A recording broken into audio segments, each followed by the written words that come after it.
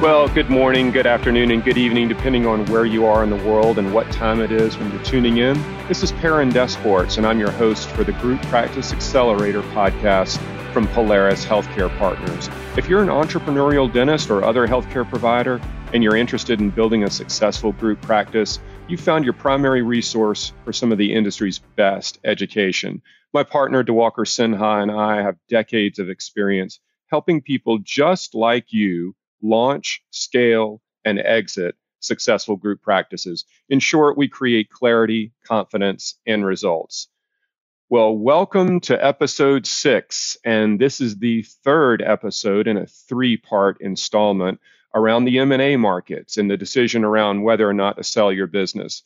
I know you're going to get a lot out of today's episode, and you definitely want to take notes. I'm going to be joined by 2 professionals from the Eide Bailly accounting firm. Mel Schwartz is the Director of Legislative Affairs in Washington, D.C., and Scott Haberman is a partner at Eide Bailly and leads the group dental practice segment of their business. These 2 guys are going to have a pretty thorough conversation around tax laws, potential tax changes, tax incentives to continue growing your business and not necessarily just selling it, and an overview from where we stand in Washington, D.C. from a legislative context right here, right now, today.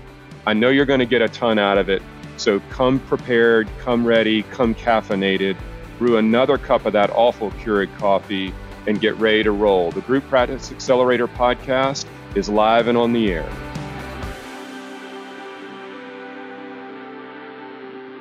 Once again, thanks to everybody in the audience for joining me. This is Perrin Desports, and I'm your host for the Group Practice Accelerator podcast. And as I said in the introduction, I'm joined on the podcast by 2 titans of industry, if you will, from an accounting firm that we work very closely with called Eide Bailly. Mel Schwartz is the Director of Legislative Affairs, and Scott Haberman is a partner at Eide Bailly and works predominantly with group dental practices. They're going to be joining me on the podcast today as we talk through the fervor and a lot of the comings and goings in the sell side market for a lot of our prospective clients out there.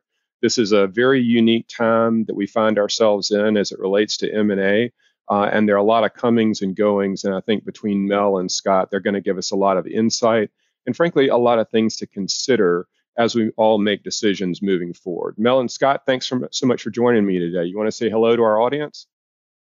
Hey everybody! Thanks for having us, Perrin, and happy early Father's Day weekend to all the dads out there. Yes, indeed. All happy Father's Day, and looking forward to our discussion today, Perrin. Yeah, thank you, Scott. Thank you, Mel, for joining me. This has been a podcast I've been looking forward to for a good little while now, because I think the pace of information is, I think, what we would all consider to be fast and furious. And just as a disclaimer of sorts up front, we are recording this on Friday, June the 18th, a couple of days before Father's Day. And I think Mel will probably tell us on several instances that things change really quickly in Washington. So depending on where you are and when you're listening to this, we could all end up working for the Chinese by that time or something. So things happen quickly, and the information will be accurate as of today's time and date stamp. So we at Polaris, DeWalker and I have done a couple of our podcasts around the M&A markets and different subject matter related to that. Those of you who've been listening for a little while probably listened to the prior 2 podcasts, and you'll know that this is the third in a series of 3 where we're talking about group practice transactions. And we talk a lot about deal structure. And most often when we do, we're talking about the amount of cash versus an earnout versus potentially an equity role and what all that means in terms of value and valuation. But we're also going to talk a bit more today about allocation of the purchase price, assets, and goodwill, and how that translates into a potential tax impact. We really find ourselves at a unique point in time, and I've started referring to this as the perfect storm. And the reason for that is multiple fold, and in no particular order of importance. You've got a lot of business development people that work for enterprise level DSOs and private equity groups that were literally forced to sit on the sidelines last year. They get paid to do deals. They have bonus and incentives about transaction values and amount of EBITDA acquired and things like that, where they're heavily motivated and highly vested to do transactions. And when you can't play in the game that you specialize in for half of the year, it makes it really, really difficult to hit your goal. Nobody's ratcheting down a goal to compensate for less time. The goal is what the goal is. If you hit it, great. If you don't, due to lost time, well, that's kind of a you problem. So now we have a lot of business development people that are highly motivated to make up for lost time. They want to get deals done this year because through no fault of their own, they weren't able to last year. And so you've got a lot of people that are full gas forward to get deals done. Most of the private equity groups and certainly enterprise level DSOs use debt leverage to get transactions done. That means they're using some type of debt funding in addition to the equity that they put into transactions to grow their businesses. And we all know that debt funds, by and large, are still relatively inexpensive right now. I know the Fed is forecasting to increase rates, maybe multiple times by the end of 2023, but that's still a good ways off. And we don't anticipate any of that necessarily happening before the end of this calendar year. So debt's pretty cheap and it's pretty available right now. So you've got a low cost of funds and an abundance of them.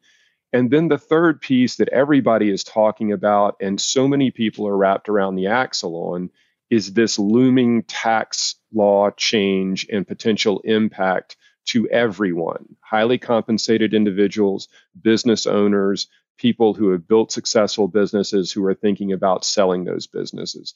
And I understand that there are people out there that have successful businesses, and now is the right time to do a transaction for all the right reason. But judging from what we're hearing from the marketplace, it's our opinion at Polaris that there are a lot of people that are simply following the herd and basically entering into a process to make a life-changing decision without all the facts that might not end up being in their best interests personally or financially. I won't spend much more time on my soapbox, but you probably get where I'm coming from here. And I think from Scott's perspective and Mel's perspective, we're going to get a nice 360-degree view of some of the implications of all this and a few different ways to think about it. So as we start the discussion, guys, and Scott, I'll probably let you take the lead on this one here. Let's do a little bit of educating and share some considerations that maybe aren't being talked about by a lot of sell-side advisors who may be working directly with the entrepreneurial dentist who's built a group, but they haven't involved their CPA yet to really understand the significant impact that the current tax law could make on a transaction, even if it were to happen this year. Do you want to share some insight into some different ways to consider that?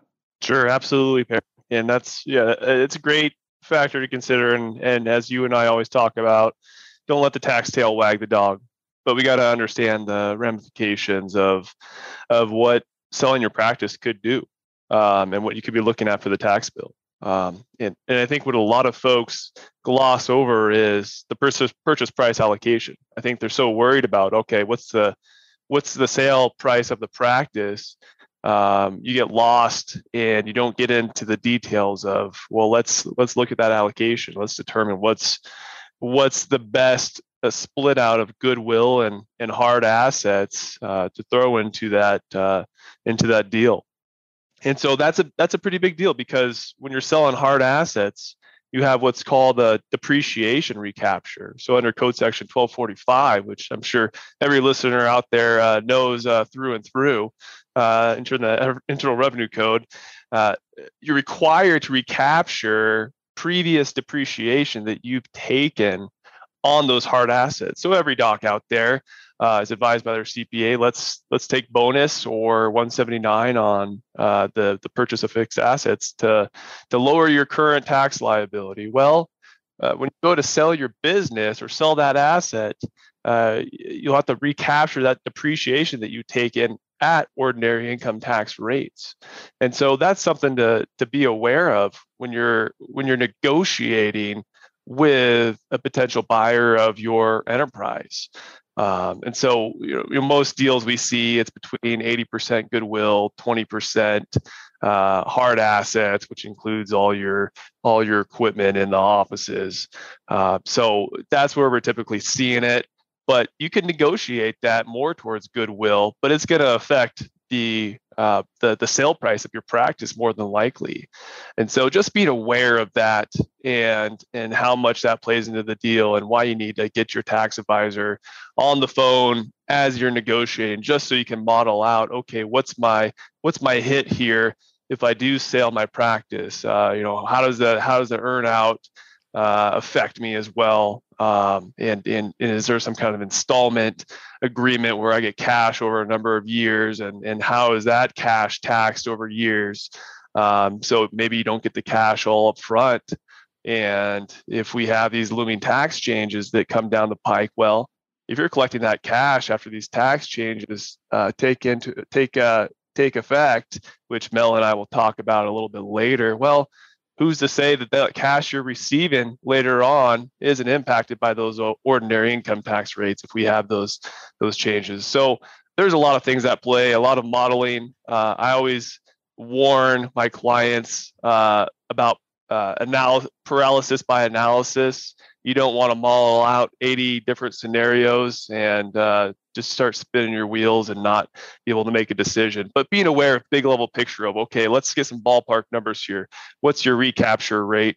What's the money we're leaving on the table by all these incentives that are sitting out there by Washington after the 3 major tax law changes over the last, 14 months or so, that you could infuse a ton of cash in your practice to really grow without funding it with debt.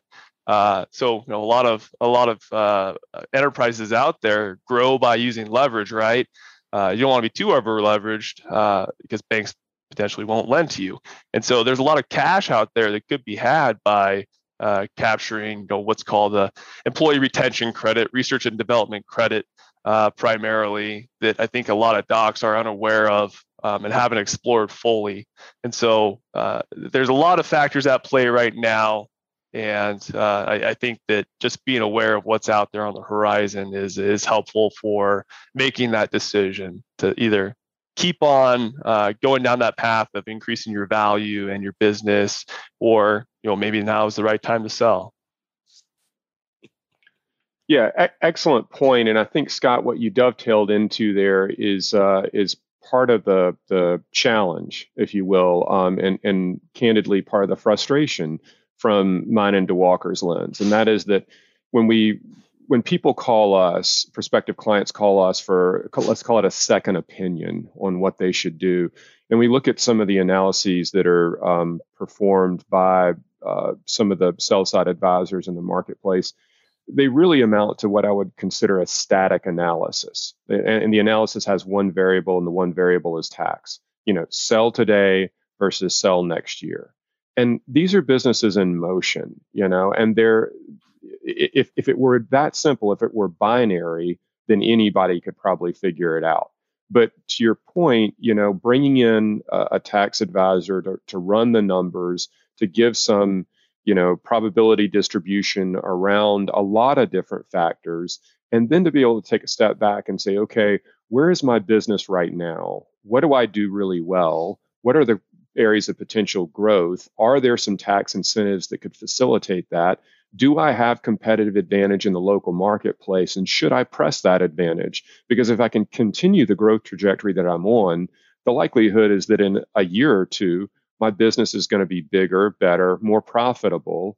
And if there are fewer businesses to be transacted, because they all get transacted this year, then the laws of supply and demand also work in my favor. Business development teams in private equity groups or enterprise level DSOs are not going to shut the doors at the end of this year. They may spike the football and have a great year, but they got to do deals next year too, and the year after that.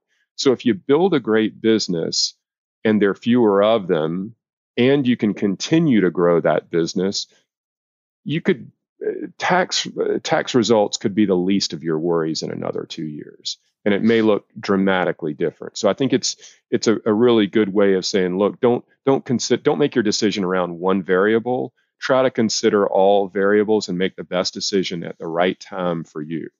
So speaking of considering all the variables, our local Washington reporter who lunches with Dan Rather and Tom Brokaw and some of those other people, I'm sure, knee to knee at the expense account lunch restaurants for 3 martinis and everything. It's Mr. Mel Schwartz. Mel, do you want to take it from the top and give us, as of June the 18th at 11:39 Eastern, what the current state of affairs is in Washington for all of us? Sure, Farron. And excuse me, I think the only term you can use right now is that the state of affairs is confused.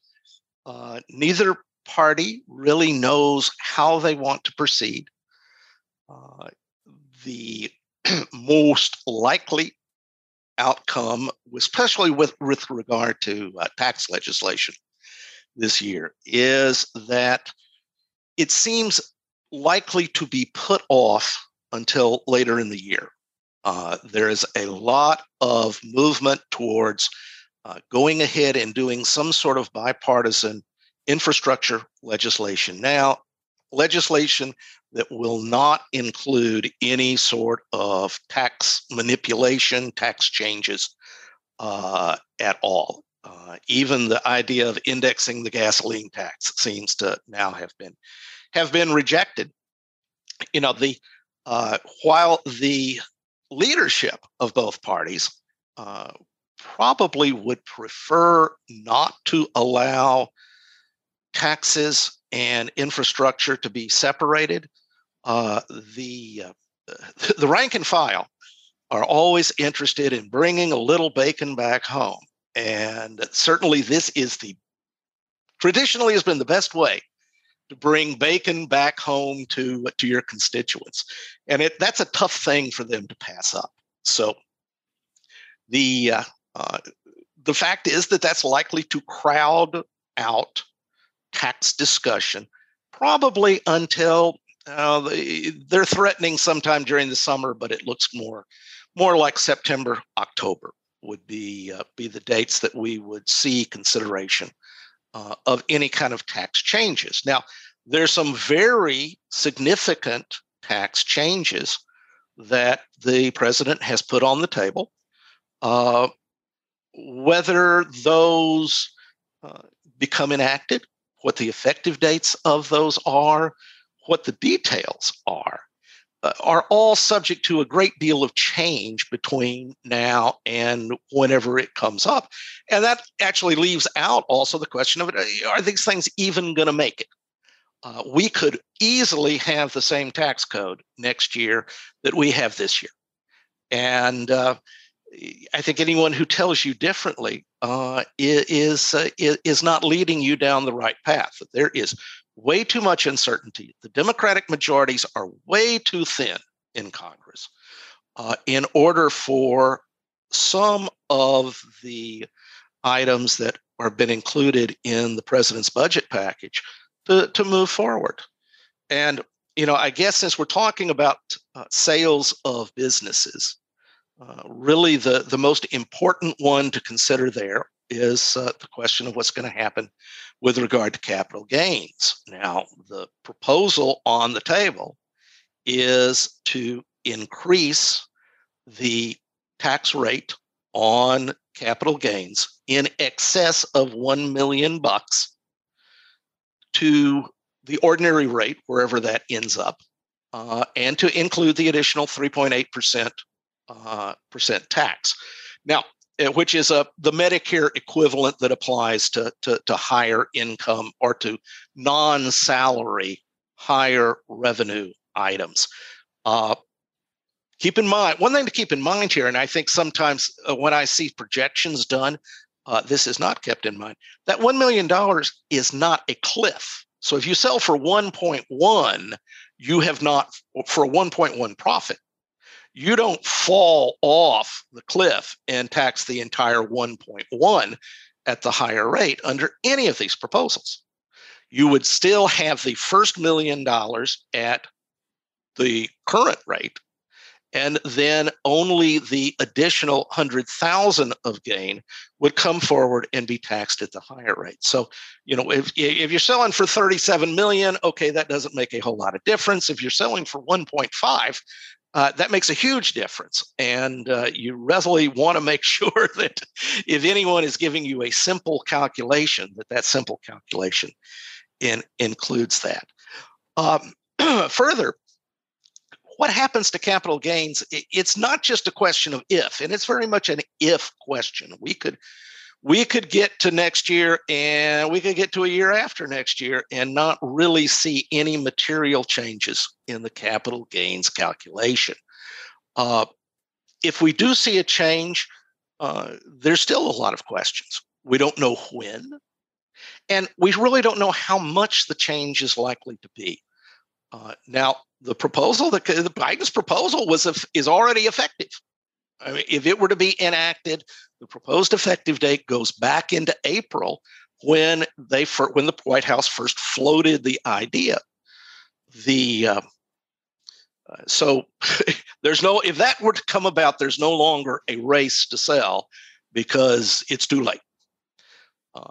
I think most observers here in Washington think it is very unlikely that April date will hold, that some later date is the much more likely date.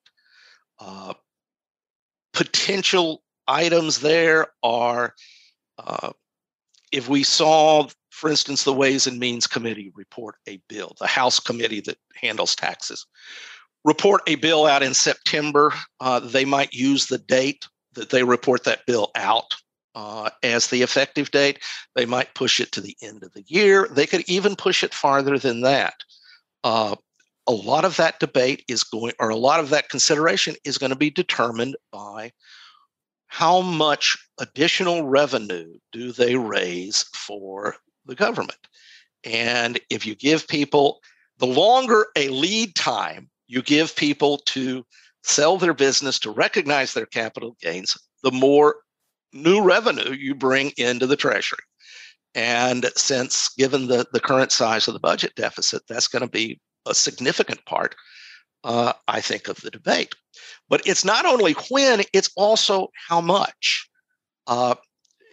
We don't have any current econometric work, but the traditional view has been that if what you want to do is maximize taxes, maximize money into the Treasury, then the capital gains rate you need to have is 28% and not 41 point whatever the calculation is threatening to be. And the reason for that is, since as long as you have the traditional rules regarding how estate taxes are assessed, or really how the property that is inherited gets a fresh start basis, a new step up in basis as of the date of death. So people who have particularly large capital gains may choose simply to sit on them until they die, at which point the tax collector gets nothing. Now, embedded in the proposals is a proposal to change that and also require a tax, or require really a tax at the date of death that would be, again, potentially subject to capital gains rate, which we don't know what they would be, but would be taxed at death, so that you no longer have this lock-in effect. A great deal of pushing and shoving is going to go. There's going to be lots and lots of politics. I think really the best advice that anyone can give is keep your eyes open, see how things develop. And as Perrin and Scott have said, don't let the tail wag the dog, particularly when you're dealing with very unclear information, situations that could have changed even by the time we're making this broadcast. But that is, those I think are really two key things that I would keep in mind. Now, none of these numbers, I'll come back to it, are a cliff. You get the first $1 million of gain at the old rules. What we're talking about is gain above the $1 million figure. And now also keep in mind, if you're dealing with a multi-owner practice that's truly operating as a multi-owner S corporation, is truly operating as a multi-owner partnership, it's not the total gain to the partnership or S corporation. It is each individual members' share of that gain that we're going to measure against this $1 million figure. Yeah. And piggybacking off of that, if there's a substantial earnout on the deal and the docs have to stay around, they're going to collect some more cash via, and it's called an installment sale. Some of that capital gain could be spread out over a number of years. And so, that could potentially lower the chances of being impacted by that ordinary rate if you're over that $1 million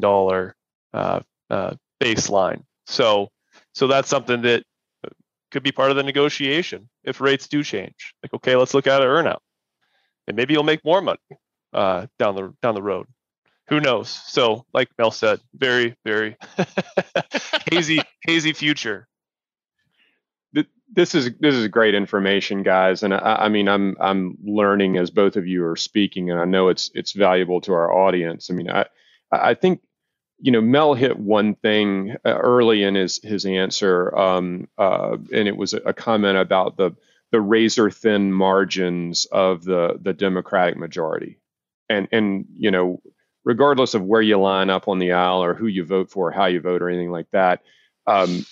How the sausage is made in the negotiations that happen to corral votes and get something passed. I'm glad I don't live anywhere near the Beltway, for sure, Mel. God bless you for all the work that you do. But, I think again, if I go back to the people that are kind of fanning the flames and creating urgency and maybe not disclosing all the different key decision variables to this, they're just simply stating cap gains are long-term cap gains are 20% right now. They're going to be somewhere between 39.6 and 44 and change when all is said and done. Sell now versus sell next year. And the frustration on that is they're cherry picking one piece of it to try to drive people to make an uneducated or undereducated decision. The fact of the matter, like you said, Mel, is that if the Democrats got everything they wanted, if it was a dictatorship and it all came to pass just the way President Biden wants, from April 1st up to now, anybody that has sold their business would be subject to all of that. That would be the first thing. The second thing, though, is going back to the negotiation part of it. The probability, the likelihood is that this thing gets watered down somehow. And if it does get watered down, and specifically the cap gains tax rates come back a little bit closer to the mid-range or something from where Biden planted the flag initially, then the decision to sell now versus sell later, be it next year or otherwise, is a lot cloudier because the tax impact is less. It's not as draconian. It's not as all-consuming, honestly, for somebody evaluating the sale of their business. And the sell versus grow or operate decision becomes one that people really need to make sure they're making the right decision based around timing and transaction value for all the right reasons. And I think if nothing more than what our audience gets out of listening to this conversation today, and they probably don't get very much from listening to me, so I'll shut up in a second, but at least they need to engage more than one advisor to help them get guidance on making a really complicated decision with a lot of moving parts and pieces. Are there other aspects that y'all want to tackle relative to this entire conversation, be they with specificity or just at a high level, relative to how somebody goes about making that decision, or some of the questions that they need to ask of their advisors? And certainly it goes without saying that I'll share, Scott, I'll share your contact information and the Eide Bailly contact information in the show notes with everybody as well. But anything else from your lens, guys, on the way somebody needs to kind of step up and engage advisors around this? But I think backing up a little bit to the reference point I made earlier about research and development credits and employee retention credits, our national tax office, we have a very large R&D team, so research and development team that is tackling the employee retention credits as well for our clients. And at first blush, most of our docs, they're not really eligible because we work with some pretty sophisticated business owners out there that own multiple practices, and so they're running their practices really well, and they weren't impacted substantially as some of the sole practitioners last year. And so they may not think they meet the qualifications for these employee retention credits, but there's two ways to get these credits. One is black and white revenue loss in comparison to a prior period, and then method two is what's called a partial closure. And so partial closure is a pretty gray area. And as I was talking to one of our R&D team members actually yesterday to kind of refresh on the rules, is there is some guidance that was released by the IRS, I think it was March 1st, Mel, and correct me if I'm wrong, that laid out the interaction between the PPP round one and employee retention credits for 2020. And that gave us some guidance, but it wasn't absolutely clear guidance. There is reference to words as nominal. So how do you define nominal? They give some examples with percentages. Well, it still gives us a fair amount of wiggle room to capture some of these credits. And so, as I mentioned, the R&D credit, that's separate from the employee retention credit. And so if you haven't asked your tax advisor, and there's other firms out there that specialize in R&D credits, we have a pretty deep bench of R&D focused folks within our firm that are looking at these for a number of our group practices because the numbers are large. It's not a revenue driven test. It's really a procedure driven test. What are you doing at your practice? If there's more complex procedures, implants, night guards, ortho, surgery guides, so forth, not just the crowns and bridges and filling cavities. So if you're doing more complex procedures and you have some technical equipment, maybe some 3D modeling and so forth within your practice, which a lot of these group practices do, there's some substantial research and development credits out there on the table potentially for you to capture. And you can go back and amend a few prior years and catch up for some of those prior credits as well. And so it's not a one-time thing. It's every year you can reassess how much is my credit and how much could I potentially capture. And not only for federal purposes or IRS credits, but depending on what state you're in, there could be substantial state credits. So any West Coasters out there, I think California has a big R&D credit as well. East Coast, every state is different. So that's something to consider, is those research and development credits to really influx more cash within your practice immediately. The second is that employee retention credit that I mentioned. So number one, 2020, the credit was pretty limited and it was mutually exclusive from the PPP loans. So 9 times out of 10 or 99 times out of 100 PPP loans made a lot more sense to go after than the employee retention credits. But with the passing of the Consolidated Appropriations Act, end of December by Trump, that took away that rule of mutual exclusiveness between those two programs. And so now our clients who took the PPP loans, PPP 1 and PPP 2, you can now capture this employee retention credit. It wasn't much in 2020. It was $5,000 per employee in 2020 for the year, but now it got bumped up to, with the passage of the last two laws, each quarter you are potentially allowed $7,000 credit per employee. And so doing the math, you look at $5,000 for 2020, and if you're eligible all 4 quarters of 2021, you're not an accountant parent, but you're smart enough to do the math, right? That's $33,000 per employee, right? So if you have, say, 80 employees within your group practice, which isn't a huge group practice, it's good size. That's over a $2.5 million credit. Granted, the way to claim the credit is amended payroll tax filing. So it's a payroll tax credit. that you get refunded, and you gotta file that with the IRS, and those are a lot more slow going. So it's not an immediate influx in cash. It's going to be probably months before you get that money in the doors. But if you're looking at bringing in 2.5 million into your practice, well, shoot, I could build out a couple more locations, right? Or acquire a couple more locations to really build your enterprise up to where you really want it to be. The one factor I want to lay out there so everyone's aware is that credit is considered taxable income, essentially. Okay, so if you're at the highest tax rates, and you have state tax too, say it's about 40%. Well, you're looking at 60% of that 2.5 million, after taxes. So that's something to consider too.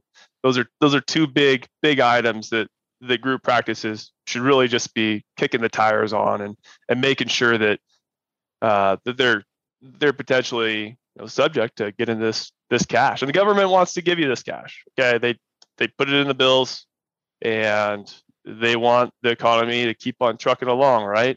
So I think it's something to be aware of. And if you're selling your business, well, okay, how are you gonna get the cash if you don't have a business anymore, right?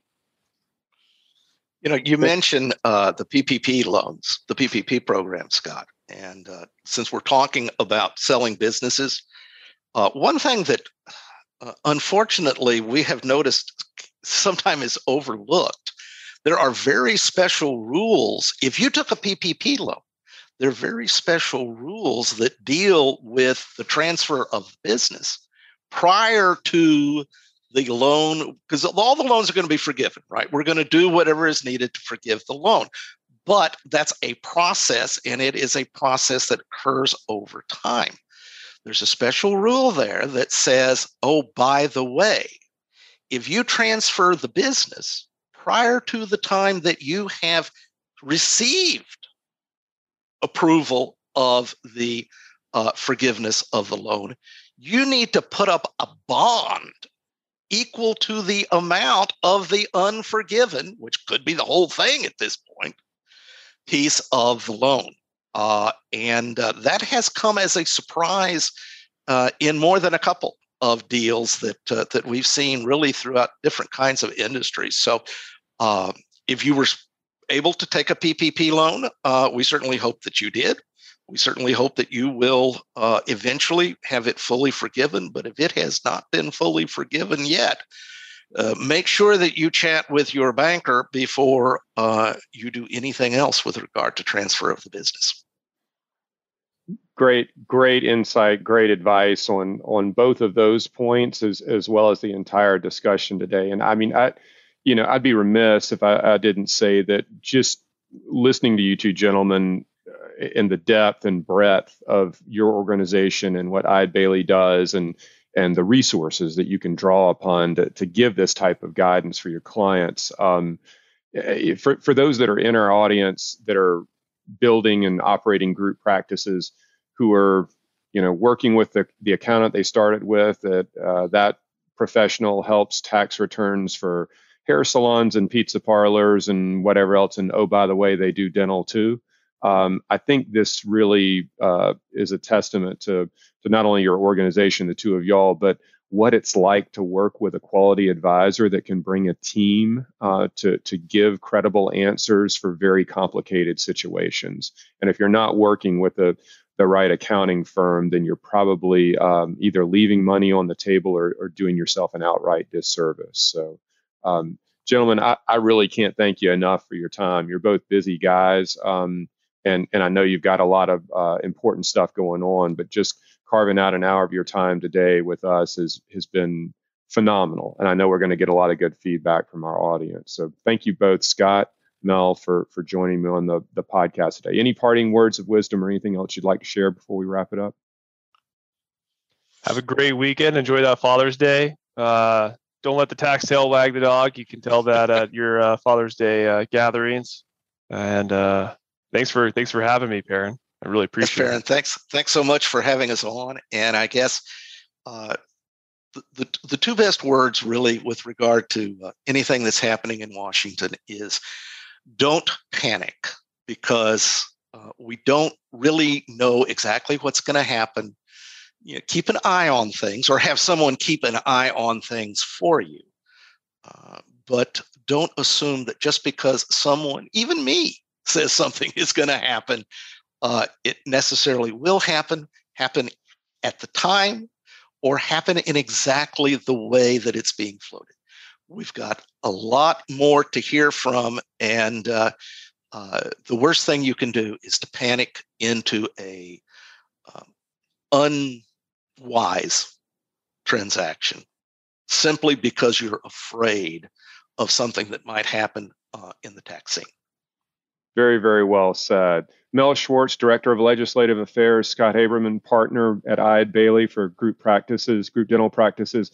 I can't thank you enough again for joining me today. I know that our audience is going to get a lot of educational information and content out of today's session, and I know that they're going to find a lot of ways to be able to apply the information that you've shared today too. So for our audience, if you do have questions, feel free to submit them to me directly at Perrin@PolarisHealthcarePartners.com.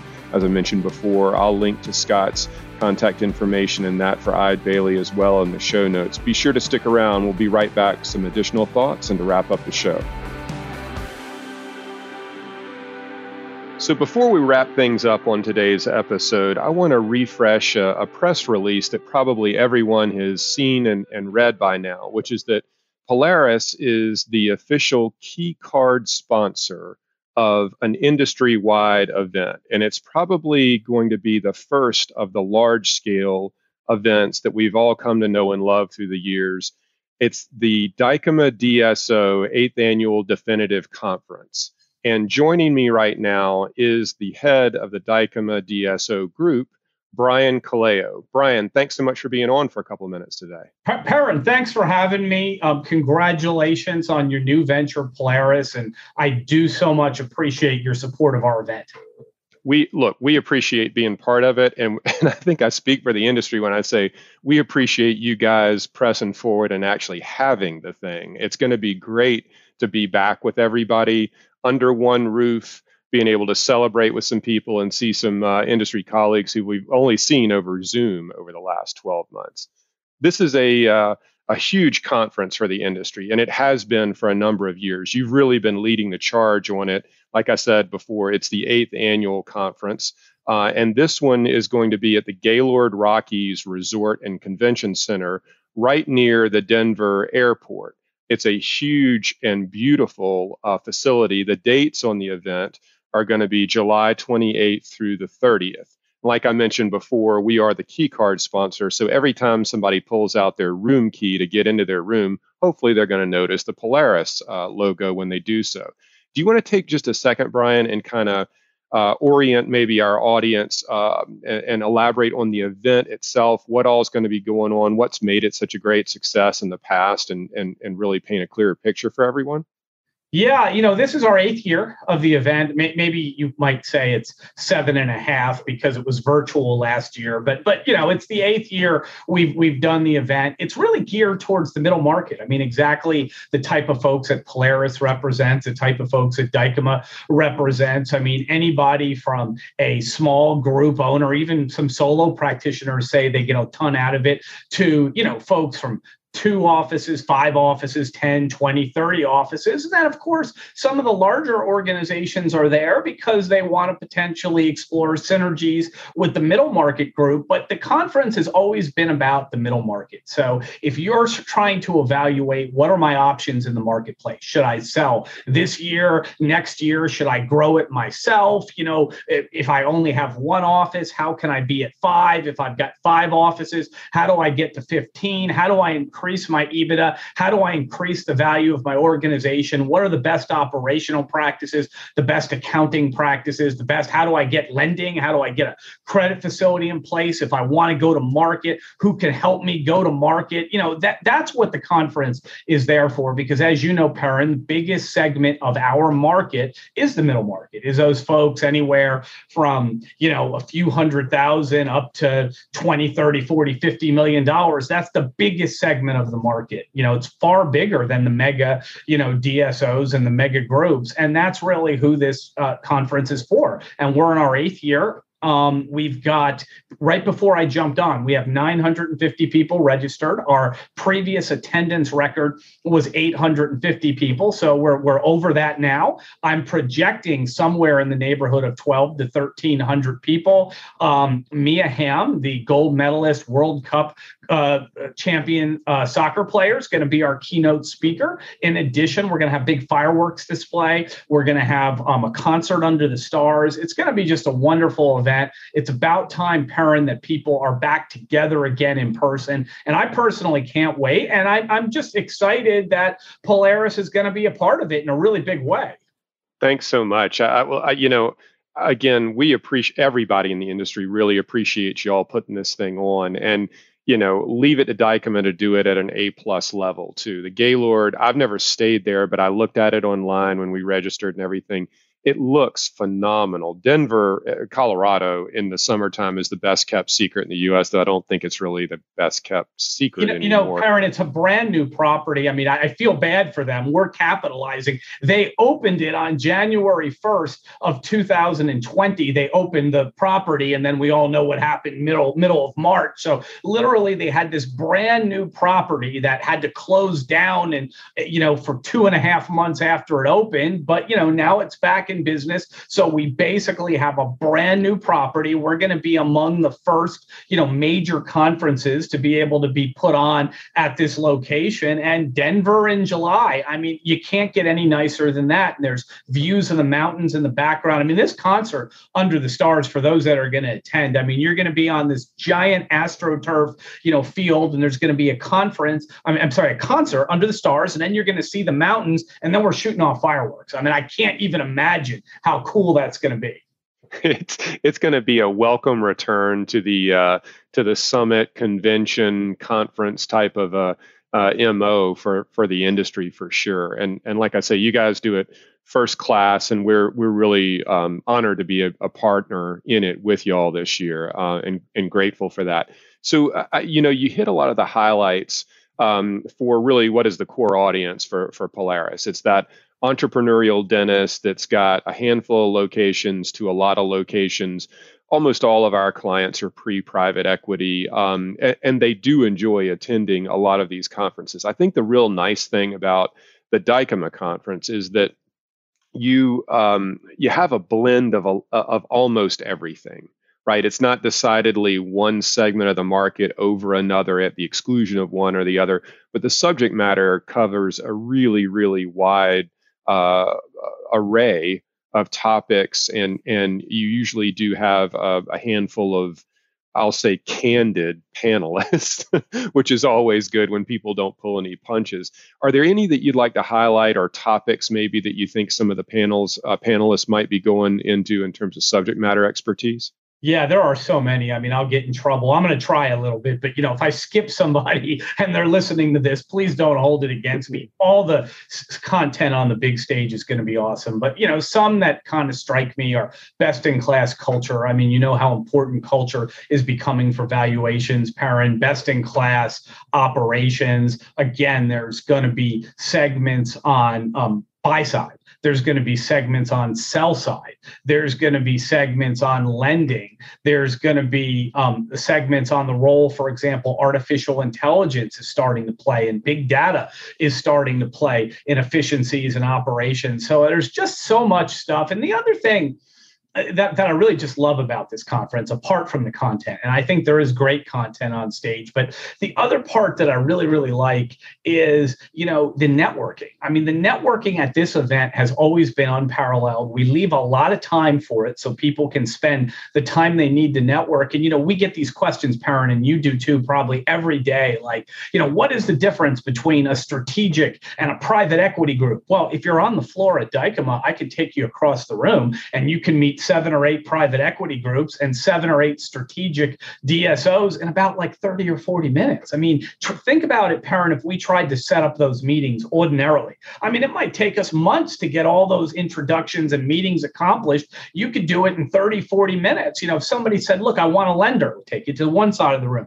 I need a private equity group. Okay, go over here. I want to meet a strategic. Go over here. What's best in class accounting, practices? Come over here. Hey, who's going to represent me me, when I need to sell my organization. Okay, go over this part of the room. So literally, I mean, in minutes, we can make those kind of introductions, and the best thing is, what if you said, look, I've got 12 offices and I've got these problems, does anybody else have these problems? Yes, I can introduce you to 4 other people that have 12 offices from across the United States, and you can sit and have a meal with them or go off to the side and sit in a little cubicle and exchange ideas or exchange,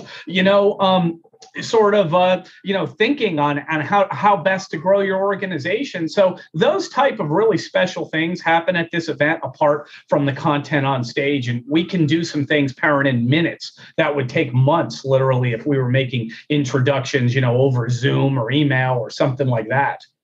I'm so glad you brought that up, because I was going to touch on the networking aspect of it as well. I mean, it is absolutely invaluable, the time and the opportunity that people have when they're in an environment like that to make connections that last a long, long time. Those connections don't end when the conference ends. And I think that if people go into it with the right mindset and being a little bit proactive and open-minded about it, they're going to get a tremendous amount out of it. And it's also a testament, candidly, to you and your team and the business that y'all have built, and the way that you interface with so many different parties in the industry, that you're able to bring all that together under one roof. So tip of the cap to you, and kudos as if you need it. So you mentioned that y'all are a little bit over 900 registrants as of today when we're recording this. The event is July 28th through the 30th. So that's about 6 weeks away. We're recording this on June the 14th, about 6 weeks away.